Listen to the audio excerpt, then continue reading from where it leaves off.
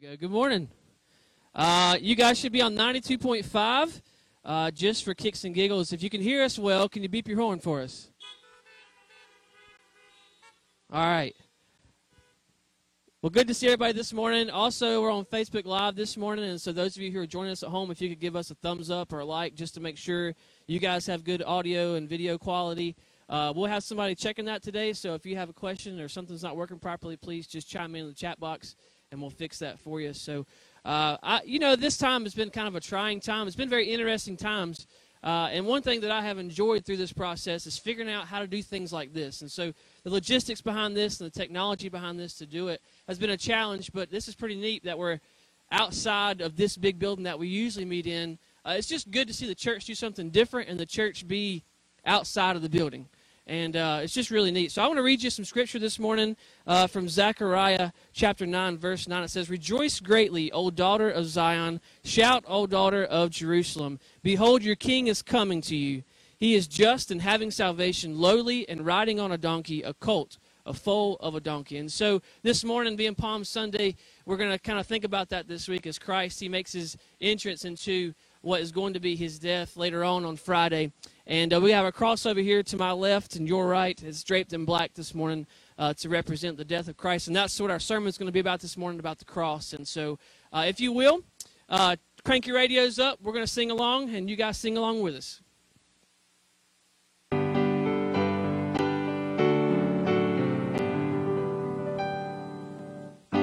And wash away my sin, nothing but the blood of Jesus.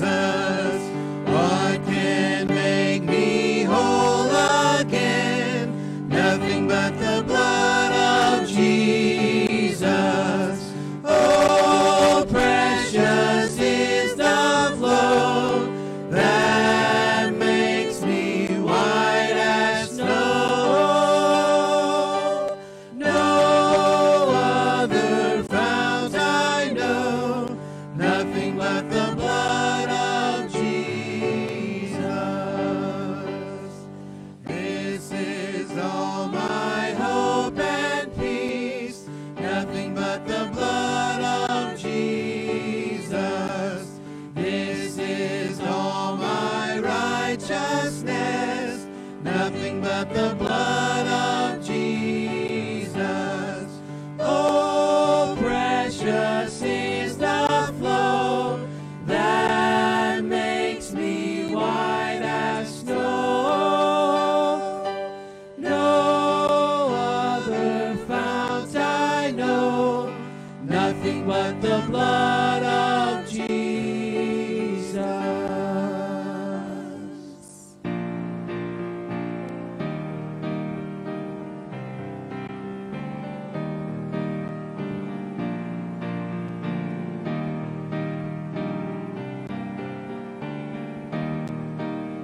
I hear the Savior say, thy strength indeed is small. Child of weakness, watch and pray. Find in me thine all in all. Jesus paid it all to him I owe. Sin had left a crimson stain, he washed it white as snow. Now indeed I find thy power and thine alone can change the leper's spots and melt the heart of stone. Jesus paid it all to him I owe. Sin had left a crimson stain, he washed it white as snow.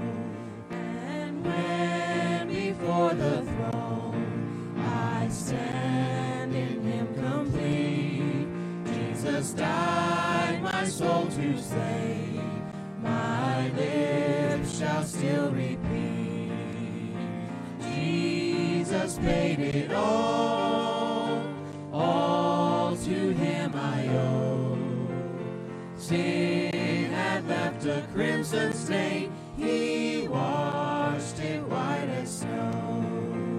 Sin had left a crimson stain. He washed it white as snow. He washed it white as snow. He washed it white as snow.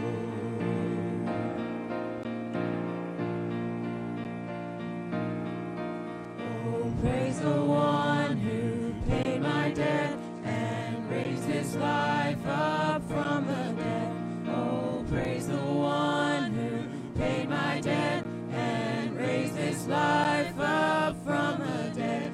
Oh, praise the one who paid my debt and raised his life up from the dead. Oh, praise the one who paid my debt and raised his life up from the dead. Jesus paid it all to him I owe. Sin had left a crimson stain. He washed it white as snow.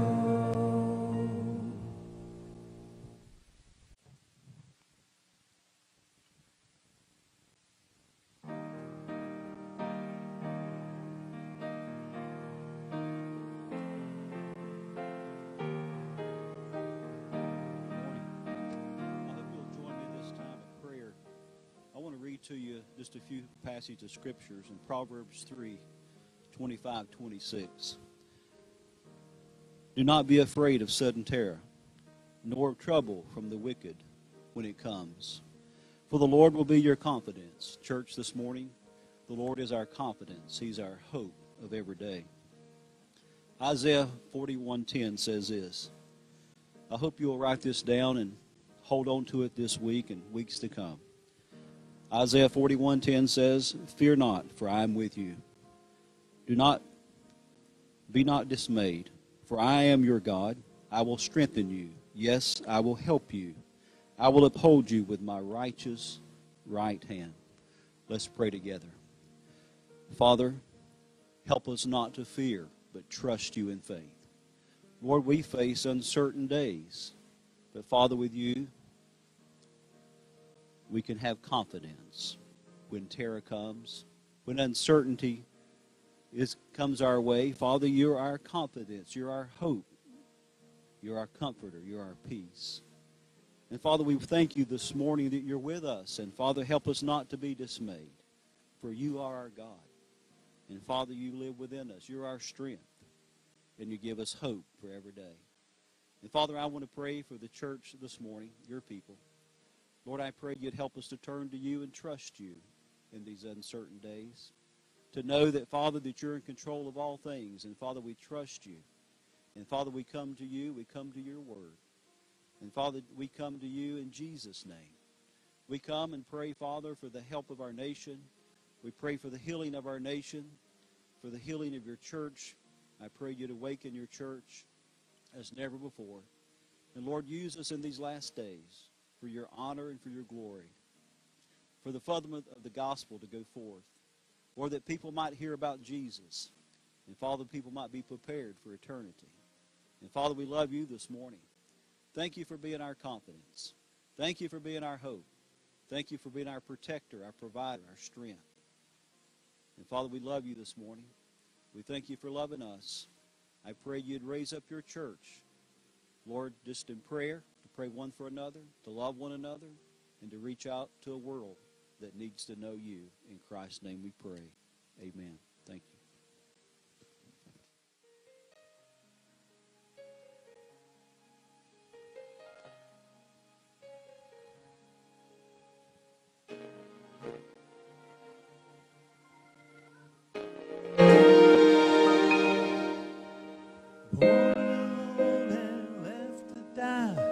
Rejected, often criticized, hid behind the childhood lies.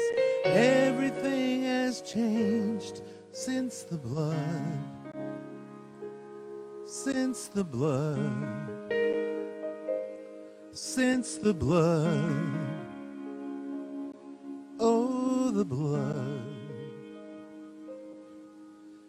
Helpless fallen from the air, reaching but nobody's there. Screaming quiet, no one cares. I might as well have died, but the blood, falling on us, but the blood, it gave me purpose. but the blood, It says you're for us. oh the blood, Who can be against us? but the blood, Falling on us, but the blood, it gave me purpose. but the blood, It says you're for us. oh the blood, Who can be against us? oh the cleansing power that takes the guilt away. The Lamb was sacrificed, now we no longer fear the grave.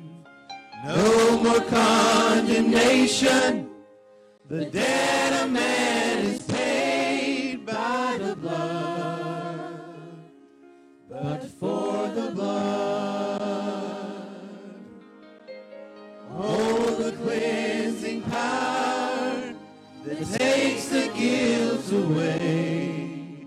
The Lamb was sacrificed, now we no longer fear the grave. No more condemnation, the debt of man is paid by the blood, but for the blood, no more condemnation, the debt of man is paid by the blood, but for the blood. Oh, thank you, Jesus. Oh, the blood of Jesus washes me. Oh, the blood of Jesus shed for me. What a sacrifice that saved my life.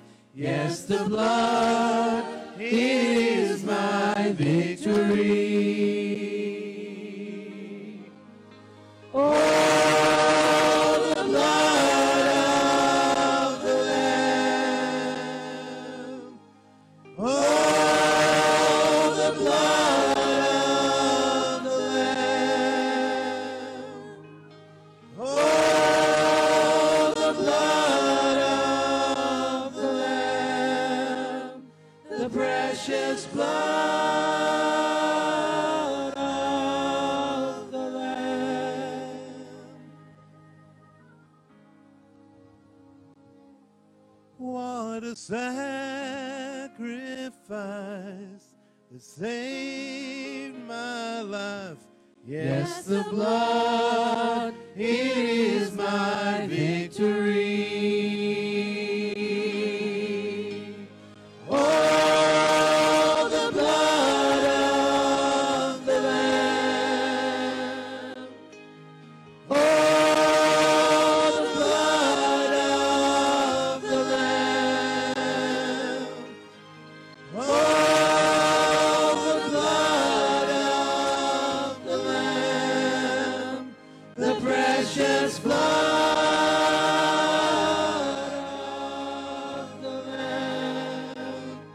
What a sacrifice that saved my life.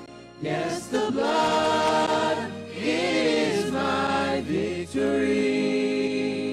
Because it reaches to the highest mountain,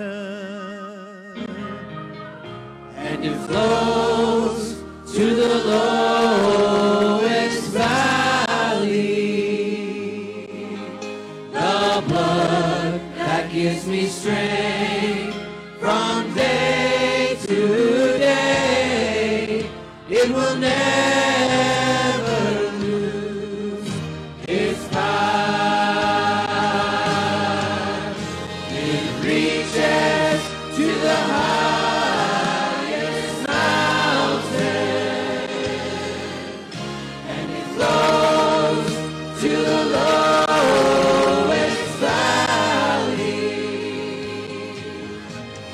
blood that gives me strength from day to day. It will never lose. It will never lose. It will never lose its power. Oh, the cleansing power that takes the guilt away. The Lamb of sacrifice, now we no longer fear the grave. Oh, the cleansing power that takes the guilt away. The Lamb of sacrifice, now we no longer fear the grave. No more condemnation. The debt of man is paid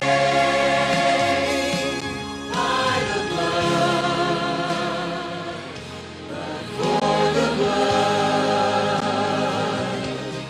by the blood, but for the blood, by the blood.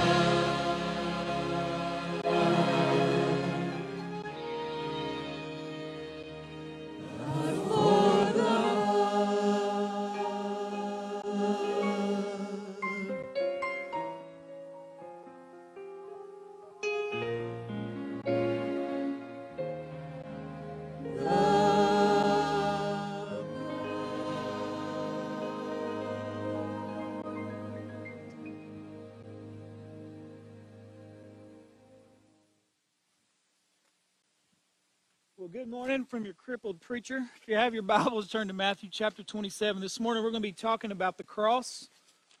I think Billy Graham said if there was one message that he could preach, and one message only, he would preach about the cross. Verse 27 says this: Then the soldiers of the governor took Jesus into the praetorium and gathered the whole garrison around him. They stripped him and put a scarlet robe on him. So think about this. Jesus is literally in army barracks, if you can imagine what people said to him when they stripped him of his clothes and put a robe on him. And when they had twisted a crown of thorns, they put it on his head and a reed in his hand, and they bowed the knee before him and mocked him, saying, Hail, King of the Jews! Then they spat on him and took the reed and struck him on the head. And when they had mocked him, they took the robe off of him and put his own clothes on him and led him away to be crucified, is the word. Now as they came out, they found a man of Cyrene, Simon by name. Him they compelled to bear his cross. And when they had come to the place called Golgotha, that is to say, place of the skull, they gave him sour wine mingled with gall to drink. But when he had tasted it, he would not drink. Then they crucified him, there's the word again, and divided his garments, casting lots, that it might be fulfilled, which was spoken by the prophet. They divided my garments among them, and for my clothing they cast lots. Sitting down, they kept watch over him, and they put up over his head the accusation written against him, This is Jesus, the King of the Jews. Then two robbers were crucified with him, one on the right and another on the left. And those who passed by blasphemed him, wagging their heads and saying, You who destroy the temple and build it in 3 days, save yourself. If you're the Son of God, come down from the cross.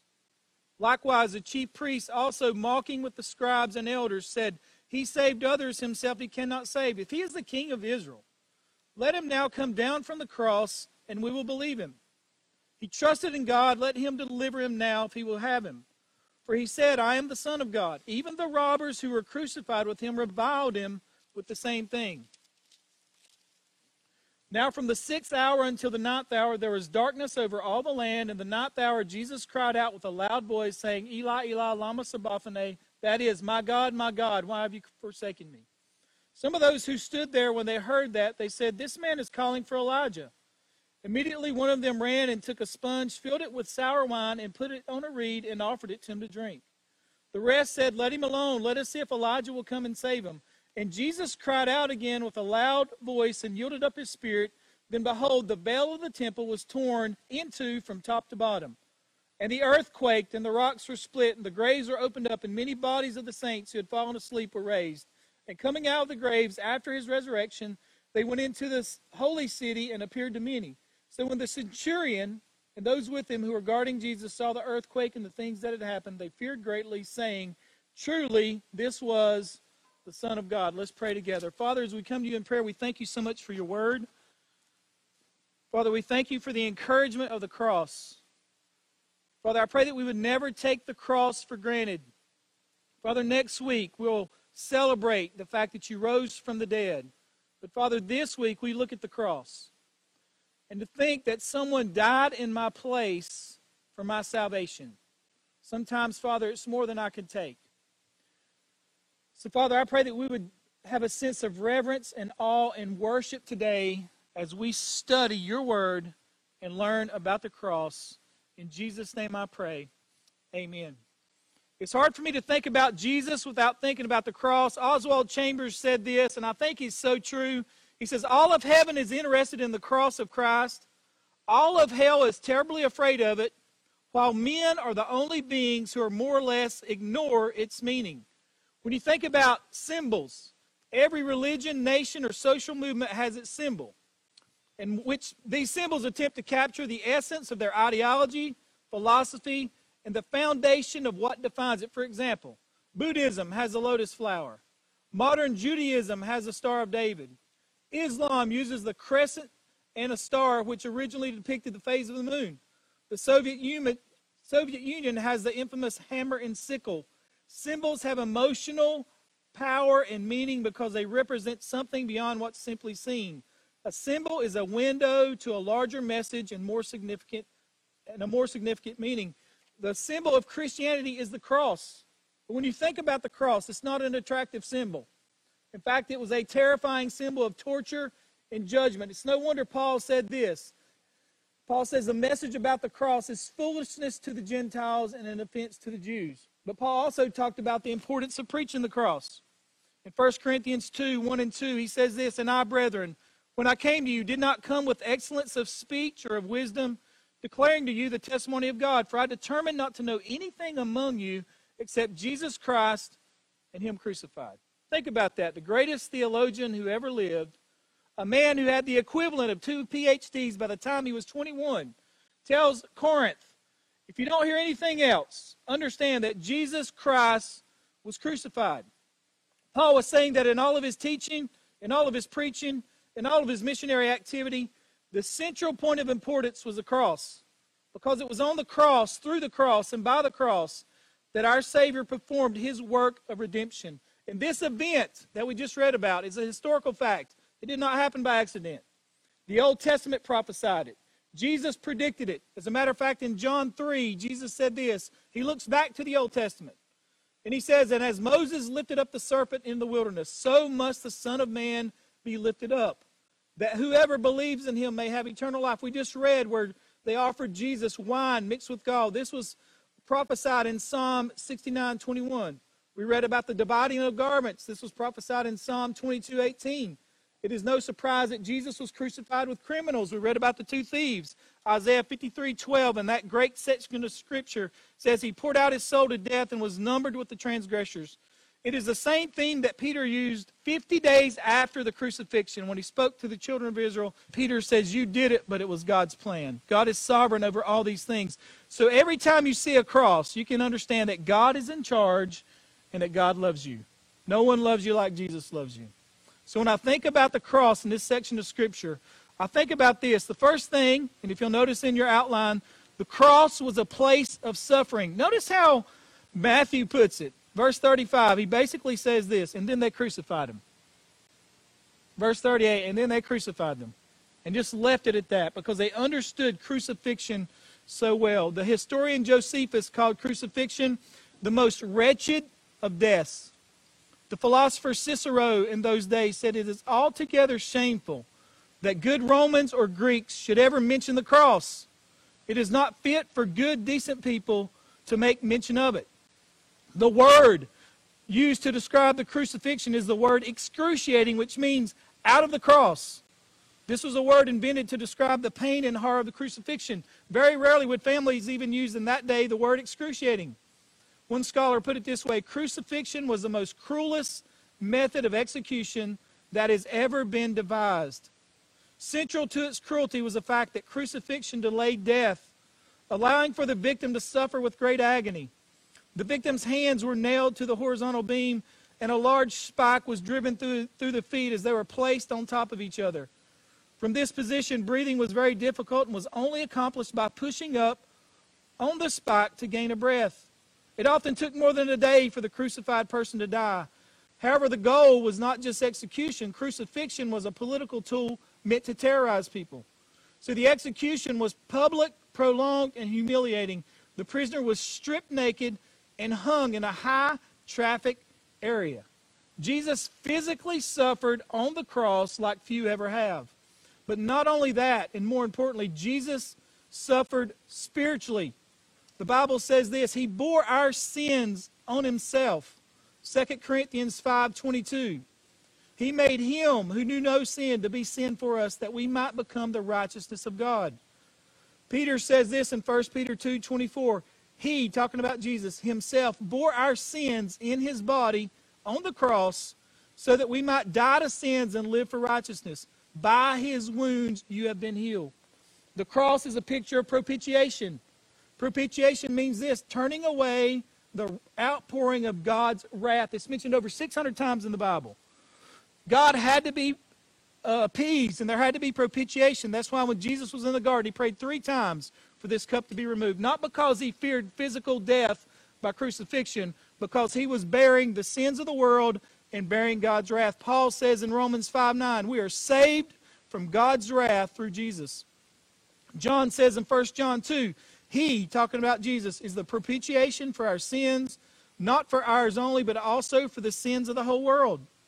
1 John 4 says, in this is love, not that we have loved God, but that he loved us and sent his Son to be the propitiation for our sins. The cross was a place of suffering for Jesus physically, which was brutal, but also spiritually. Not only was the cross a place of suffering, the cross was a place of shame. This was done publicly in heavy places, or places of heavy traffic. Think about this. It would be like going to Walmart on Sunday mornings. It's just packed when people should be in church. They did this publicly to shame the man. They wanted to publicly humiliate him and your family. That's why the families always came out. You see Mary at the cross. They wanted to strip the man of all his dignity. This brought out the lowest of the lows in society who came out to watch a crucifixion. If you can imagine, the winos, the prostitutes, the Satan worshipers, the street people, teenage thugs who wanted to make fun of you in your last days would come out and make fun of you. They would spit on you and throw things at you. All the while, many men would lose control of their bowels and literally use a bathroom all over themselves and their cross in front of everyone. So at the bottom of every cross, you'd have blood, sweat, excrement, all these things, men dying in shame in front of other people. All the while, people were taking bets on how long you would live. They gambled for Jesus' clothes. No disciples were there. It doesn't make you wonder why? Then they would pick you. They would leave you there for days. Vultures would come and pick at you, and some men would lose their body parts over a period of time, and dogs would eat those body parts. Dogs were always, scholars tell us, at a crucifixion. To add to the shame, they would always crucify men nude. The Roman custom was to crucify men nude. This shame of nakedness constitutes punishment. After Adam had sinned, he understood his nakedness. It came with it a sense of feeling and guilt. Not only was Jesus crucified nude, but the bystanders taunted and mocked him. The word says they literally scoffed at him. They turned up their noses at him. The chief priests and the scribes said this, and it was in our text. Luke records it this way. He saved others, himself he cannot save. If he's the king of Israel, let him now come down from the cross and we will believe him. Mocking Jesus' deity. In verse 41, it says they mocked him. If you study, verse 41 says, likewise, the chief priests also mocking with the scribes and the elders. The biblical word used to describe the verbal torment of Jesus are very strong. All the Gospels say that our Lord was mocked. Think about this. The word for mocking in the Greek means acting like immature children who are making fun of each other. With the mocking of Christ, it's nothing less than verbal violence, one man says. The crowd would talk about your body, laugh at your mama, say things like you're about to die, or if you would cry or whimper, they would make fun of you. What did Jesus say in return? Think about this. What did Jesus say in return? You're on your deathbed. in front of your family. People mock who you are. They mock what you stand for, probably making fun of your body, the fact that you're dying, everything about you. You're nude in front of them. You can do nothing about it. Isaiah says this in Isaiah 53:7. He was oppressed and afflicted, yet he did not open his mouth. Is that not a good lesson for all of us? He was oppressed and afflicted. If Jesus could take verbal humiliation, mocking and taunting, and not respond on his deathbed, can we not do the same? He was oppressed and afflicted, yet he did not open his mouth. He was led like a lamb to the slaughter, and as a sheep before its shearers are silent, so he did not open his mouth.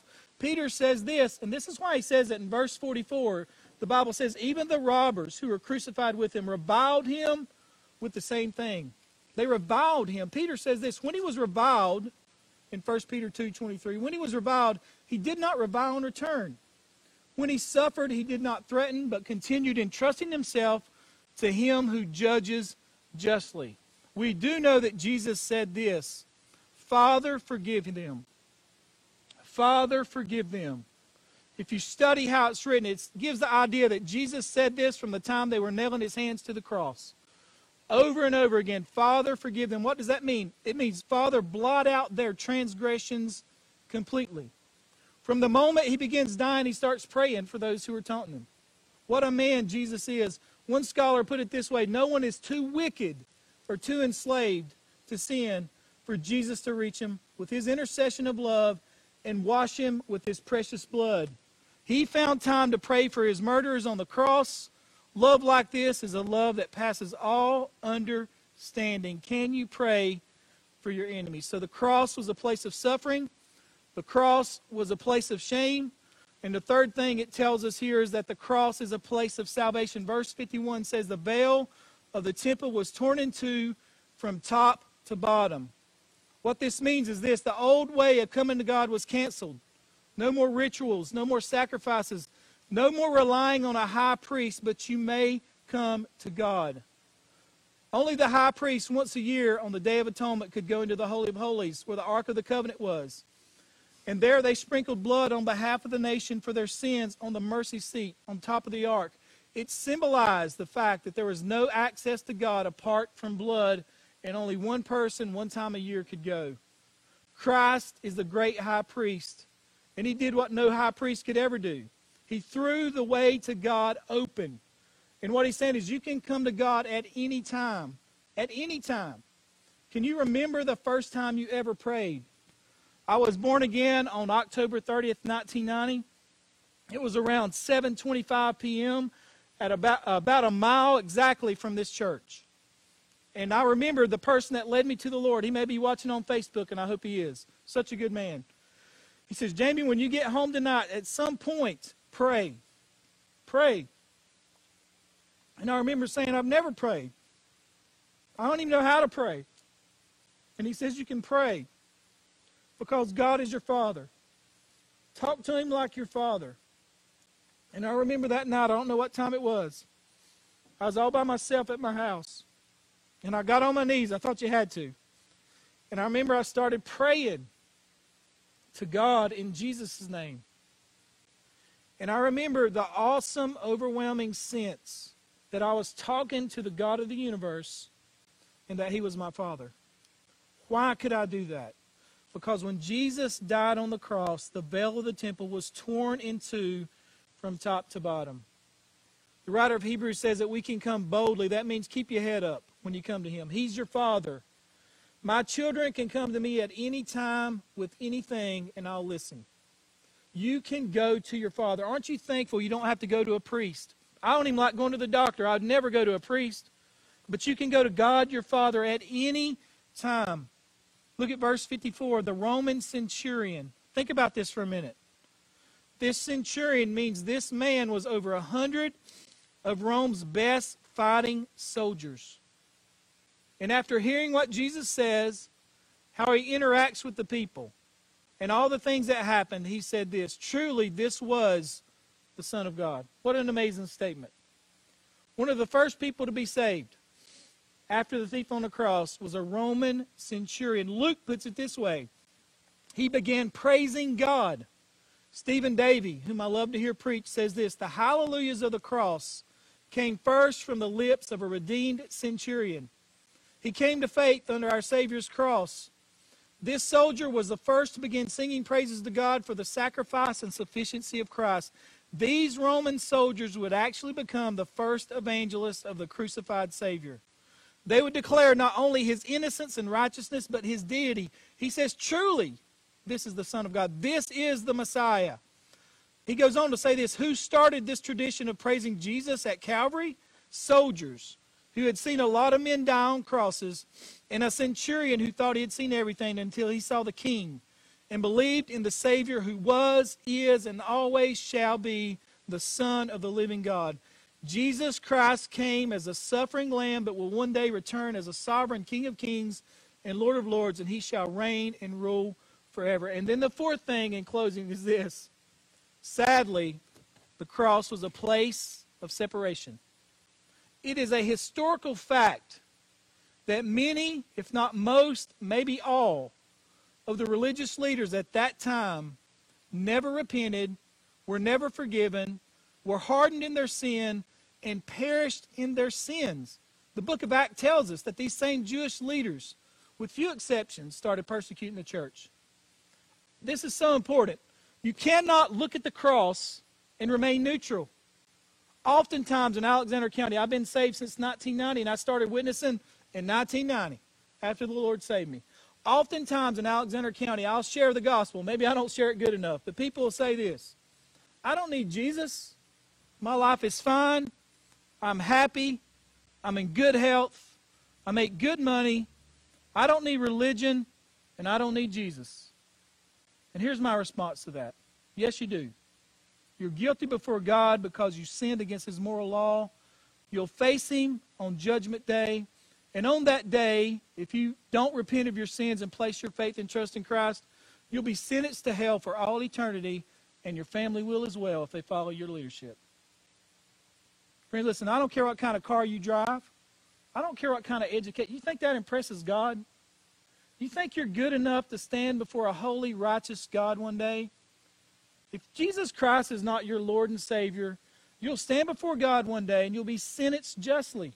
R.C. Sproul put it this way: people aren't asking this question, how can I be reconciled to God? How can I escape the judgment of God? If anything has been lost from our culture, it is the idea that human beings are privately, personally, individually, ultimately, inevitably accountable to God for their lives and for their sins. Every person on the planet is privately, personally, individually, ultimately, inevitably accountable to God for their lives. Friends, Jesus didn't come to give you your best life now. He came to save you from what? From the wrath of God. In John 3, John tells us this, that those who don't believe, the wrath of God abides on them. You can't remove that wrath. Only Jesus can. Paul said to the church at Rome, you're storing up wrath until the day of judgment. Why not accept Christ who bore God's wrath? Are you right with God? Think about this. One day you'll stand before our Lord and give an account of your life. You cannot pay your sin debt. You can't. The Bible says that our righteous acts, the best we do, is like filthy rags before him. Leper's rags, dung-splattered rags. You're not good enough. Your good deeds will never outweigh your bad deeds, and if they did, it wouldn't matter, because James says if you've broken the law in one point, you're guilty of it all. You have no hope apart from Christ. You're guilty before God, and you'll be sentenced accordingly. But Jesus Christ's death was substitutionary and vicarious. He died in your place and bore your sin. Personally and privately and publicly, he bore your sin.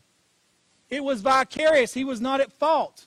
He did it for you. What is your response to the death of Christ on the cross? What is your response? Has there ever come a time in your life when you personally repented and placed your faith in Jesus? Jesus said this: repent and believe the gospel. When Paul and Silas were in prison and God sent the earthquake and they were released and the Philippian jailer started to kill himself, Paul basically says, and I'm paraphrasing, don't do that, and he says, sirs, what must I do to be saved? What must I do to be saved? And the greatest theologian of our day said this, believe on the Lord Jesus Christ. He didn't tell him to pray a prayer. He said, believe on, trust in Jesus. The night the Lord saved me, I trusted in Christ. Just like the centurion, truly this is Jesus. My only hope is Jesus. The only thing that can save me today is Jesus, Jesus, Jesus. What does the cross mean to you? What does the cross mean to you? Have you ever placed your faith and trust in Jesus? Believe on Christ, trust in Christ, cling to Christ. There's no other way. Jesus is the only way. Your only hope today is Jesus. When I stand before God one day, if he would ask this question, why should I let you in my heaven? I would say Jesus. He's the only hope that I have. It's not because I'm a preacher or a church member, or because I was baptized by immersion. It's because one day I placed my faith and trust in Christ. Because the Holy Spirit of God opened my blinded eyes and rose my spiritually dead self to life so that I could accept Christ. Today, what is your response to the cross? What is your response to the cross? God does not have grandchildren. You heard it 1,000 times. He has children. Is God your Father? Is God your Father? Have you placed your faith and trust in Christ? What does the cross mean to me? It means salvation. It means to be saved, to be born again. To be saved for all eternity. To me, it means forgiveness. You can't forgive your sins. You can't remove the guilt that's in your life because of your sins. You can't do it. Only Jesus Christ can do that. The blood of Christ cleanses us. Without the shedding of blood, there's no forgiveness of sins. To me, it means new life. My life has been changed because of Jesus. I've told you this many times. You can reform yourself to a point. You can stop cussing, drinking, smoking, whatever. You can even go on a diet, whatever. But you cannot change your heart. You can't do it. Only Jesus can do that. You cannot change yourself. You cannot change your nature. The amazing thing to me about being born again was that God changed my nature. And to me, the cross means eternal life. This world, as it is right now, is not my home. And for me, better days are ahead regardless of what happens because of that cross and because of Jesus. Friends, that's why Paul would often say this, today is the day of salvation. Today, whether you're in your car, watching online, what is your response to the cross? It has eternal ramifications. The most important decision you'll ever make in your life is the one that has the most consequences, the eternal consequences of trusting Christ. So what should we do today? We should trust Christ, believe on the Lord Jesus Christ, and you will be saved. Trust Christ today. Trust Him today. Secondly, if you're born again, thank God for the cross. It's your only hope for salvation. And then thirdly, we should always tell others about the sacrifice of Christ on the cross. It is the good news. And I'll close by saying this, friends, no one loves you like Jesus. No one. Just for a moment in your vehicles, would you just bow your heads and close your eyes? And if you're here today and you've never placed your faith and trust in Christ, why don't you do that now? There's no magic prayer I can give you. I don't even remember what I prayed the night I was saved. I just knew that I was trusting in Christ for my salvation. It doesn't matter if you're 5 or 95. You need Jesus. You need Jesus. In Alexander County, sometimes we think just because you die, you go to heaven. You don't. Salvation is of the Lord. And then if you're a Christian today, right now, why don't you thank God? Whether you're watching online, you're in your vehicle, thank God for your salvation. Thank God for Jesus, for the sacrifice that He made. Thank God for Him. Worship Him. And then finally, and most importantly, make a commitment today to share this wonderful Christ with the lost and dying world. Would you pray with me? Father, as we come to you in prayer today, we thank you, Lord. I'm in awe of the cross. Lord, not just what you suffered physically. You suffered like few ever have. But Father, you bore my sin. You bore God's wrath in my place on the cross. You knew no sin, but because of my sin, you became sin. Father, thank you for forgiveness that only you can give. Father, the guilt that comes with sin in our lives, Jesus, only you can forgive that. Father, thank you for forgiveness. Father, thank you for a new life.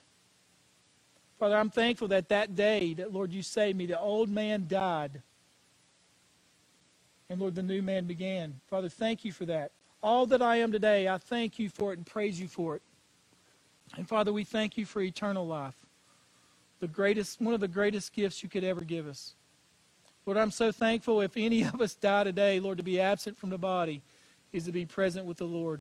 Lord, the days are just better for those that are born again.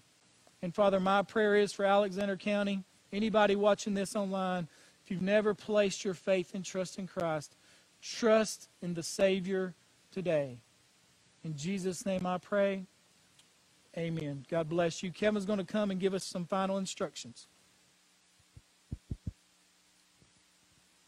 We are so glad that all of you went through the effort on a Sunday morning to come out and do this. This isn't the most convenient thing, but your presence here, and for those of you who are watching, just shows how important our time is together. No matter what it looks like, God has called us together as a church body to care for one another, love one another, and this congregation has done an amazing job over the past couple of weeks. And just a reminder that this is not the church.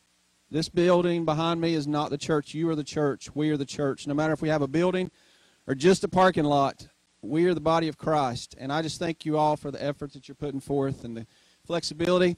Next week, if there's anything different, we will send out a message this week. We'll put it on Facebook as well. But right now, we'll be on a schedule next week similar to this at 10:30 worship. It is Easter Sunday, so we may have a few extra next week, but we will let you know any details that may change. But we're going to dismiss today as we did last week, and I'll dismiss you by rows, give you instructions there. And if you're prepared to give and want to give on your way out, that's underneath the covered drop-off. I want to thank all of you that are giving online. Some of you have taken that step out of convenience, and we're glad that we have that to offer. And thank you for your faithfulness in giving. But right now, we're going to let row number 1, you guys are going to go out first. And this week, what's different is row number 3, which is behind the front row here. We're going to let them pull out first, so we got a little bit more room for number 2 to go out after row number 3 dismisses. But thank you all for being here. Thank you for watching online. And we'll see you next week.